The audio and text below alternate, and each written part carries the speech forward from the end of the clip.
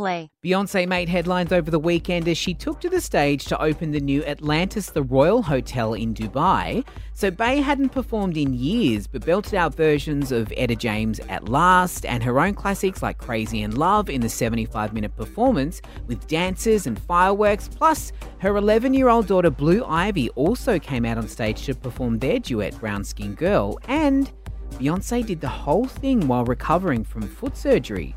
Now, you name a celeb and they were there. From Rebel Wilson to Scotty Cam, the who's who made their way to Dubai to sing along to Queen Bee's hits. So how much did she get paid? A rumoured $35 million. Now, just to put that into perspective for you, that's around $466,000 per minute. For all the latest music news, make sure you download the Listener app now.